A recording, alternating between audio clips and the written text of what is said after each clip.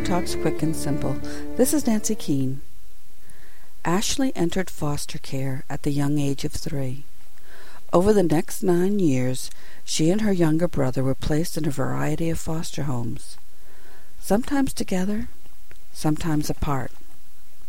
Ashley endured 14 placements in 9 years. Some of the homes were good, and some were abusive. Through it all, Ashley desperately wanted to believe that her mother would return for her. Her mother had promised that they would be back together again soon.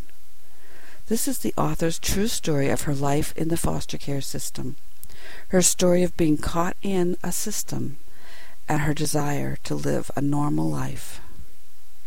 3 Little Words, a Memoir by Ashley Rhodes-Courter, Athenaeum, 2008.